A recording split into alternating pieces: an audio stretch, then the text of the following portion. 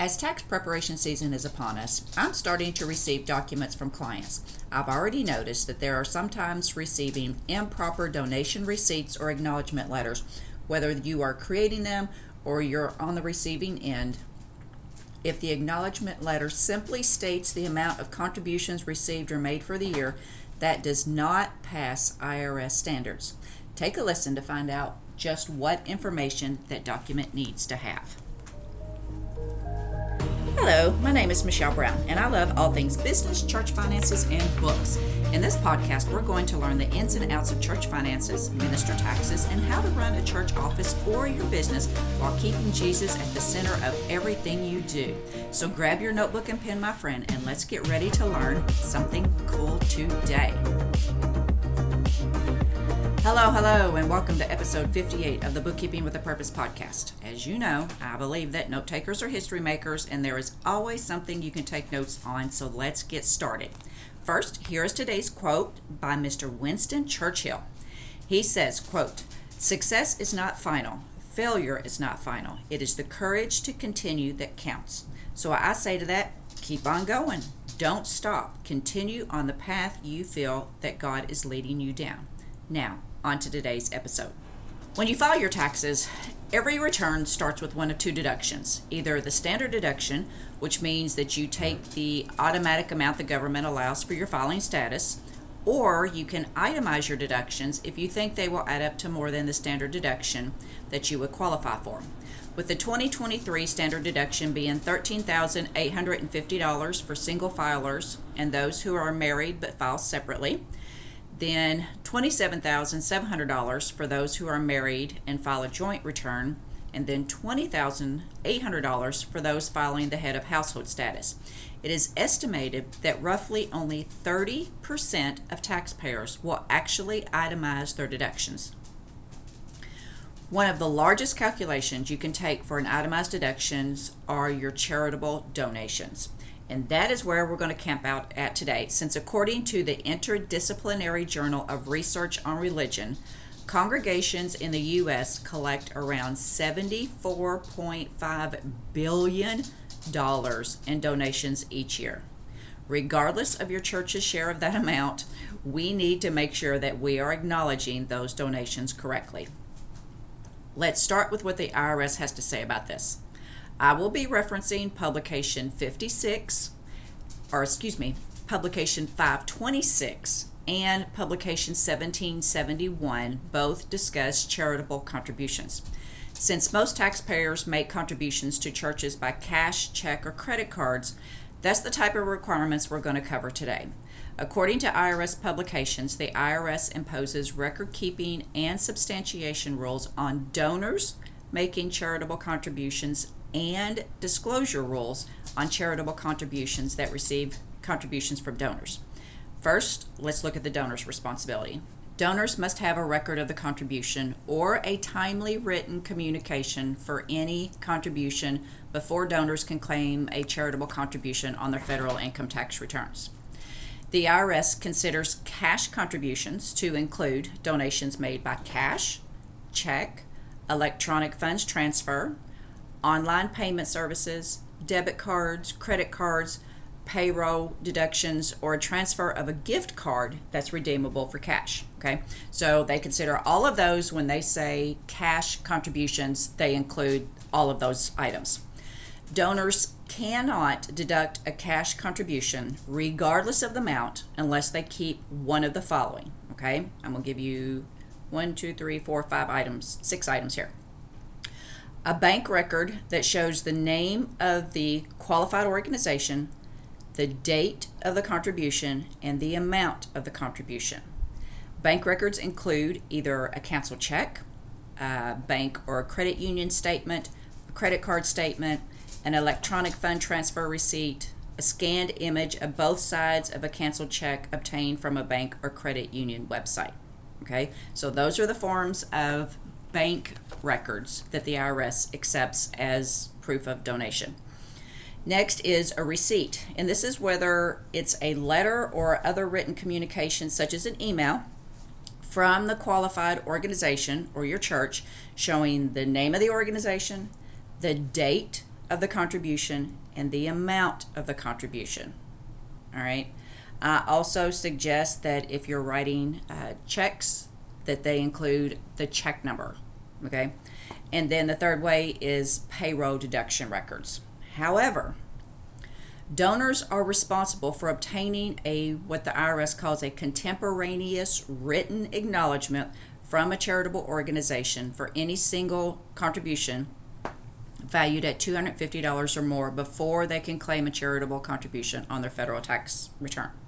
What that means is that the IRS says it's the donor's responsibility to make sure that they receive the written acknowledgement letter from the church if they donate $250 or more. I personally don't think that should be the responsibility of the donor, because if the donor is kind enough to give your church a donation of $250 or more, the absolute least you can do is send them an acknowledgement and a thank you letter, acknowledging the kindness and the generosity of their gift. All right. So it's kind of weird that the IRS says it's the donor's responsibility, yet in the publications it puts the requirements for the written acknowledgement from the church. Okay. So it says it's the donor's responsibility, but then it also says, okay, churches, this is how you're supposed to do this letter. So with that being said, let's move on to the church's responsibilities. The written acknowledgement required to substantiate a charitable contribution of $250 or more must contain the following information. All right. So the name of the church, the date the donation is received, the amount of the cash contribution, and include the check number if they gave you by check. A statement. Okay. There's 3 different statements you can do. Either a statement that no goods or services were provided by the organization, a description and good faith estimate of the values or goods or services, if any, that the organization provided in return for the contribution.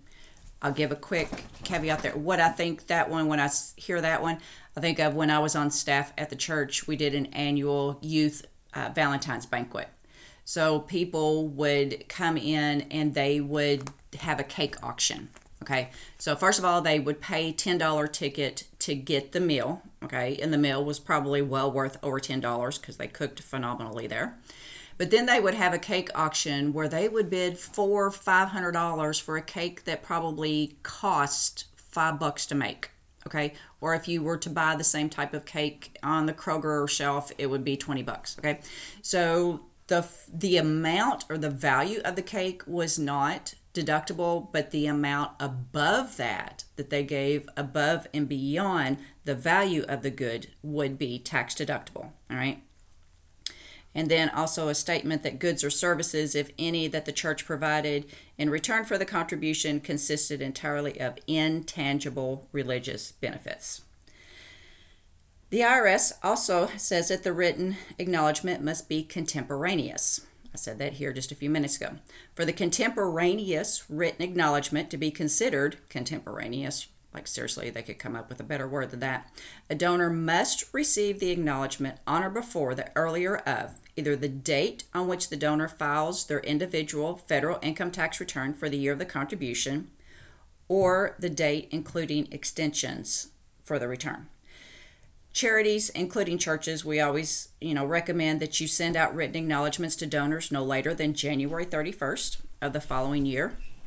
And what this means is that a taxpayer cannot file their tax return on February 21st, 2024, and claim donations given if they have not received that contribution statement or they don't have these other records to prove the amount donated. Okay, so you can't file your tax return and say, oh, I donated $5,000. It was all cash last year to my church, and you claim that on your tax return. Well, that doesn't do you any good, and you're not allowed to do that unless the church has sent you a statement stating that they received $5,000 in cash from you. Next, although the church definitely has more flexibility when it comes to the donor acknowledgement letters, most churches choose to send a formal business style letter, and this type of letter typically follows this simple outline. So I'm just going to give you the basics of these are the things you need to include in your letter, and then you can customize it as you want to. Number 1, print it on a letterhead or a PDF with letterhead. Okay, your letterhead should feature your organization's logo and your address.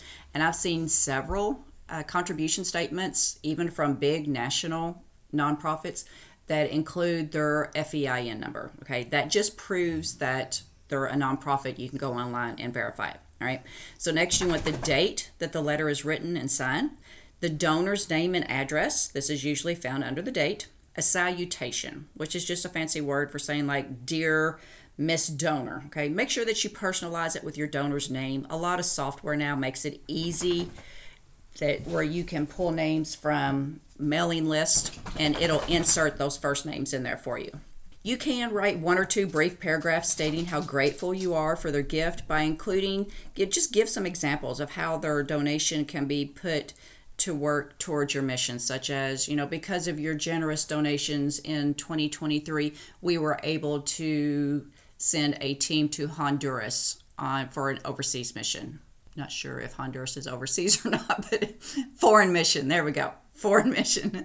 Or because of your generous contributions last year, we were able to host 146 children in Vacation Bible School, and of which we had 8 professions of faith.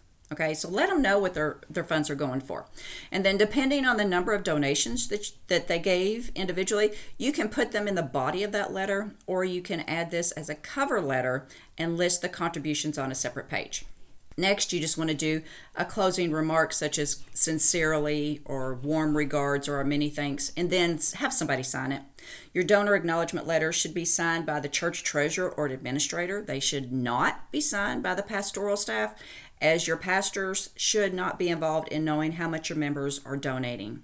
Okay, that's just kind of one of those things that can get kind of wonky. They just don't need to know that. So for an added touch, ask the signing individual to sign it themselves in blue ink so that the recipient knows it's an original signature and not a photocopy. And then if they just want to write a personal note, if you want to take your letter to the next level, ask those signing the letters to also include a quick handwritten note of gratitude customized to each donor. That's just a general, simple outline that you can follow to do your acknowledgement letters. And this is the most common way to acknowledge your donors. You can choose to send your letters through the mail, or you can send them email. That's also allowed. Once you get a process in place to tackle this, task for this year, create you a standard operating procedure next year so that when it's time to send out these acknowledgement letters, you know exactly step by step how you're going to do it. And keeping a copy of this year's acknowledgement letter for reference next year can save you tons of time and brain power. All right. And that is going to wrap up another episode, my friend. I pray that the information provided helps you to make sure that you're getting the correct written acknowledgments into your members and regular donors' hands so that if they do qualify and need to itemize their deductions, they have the proper documentation. And until next time, my friend, let's all strive to make an impact and not just an income. Take care and remember to always look your best, do your best, and be your best. Talk to you soon. Thanks again for listening to today's episode. If you learned something new or were inspired in any way, please do me a huge omungo favor and leave me a fantastic 5-star review on Apple Podcasts. It helps more people to find the show. And then share this episode with someone who you think it could help. Until next time, my friend, be blessed.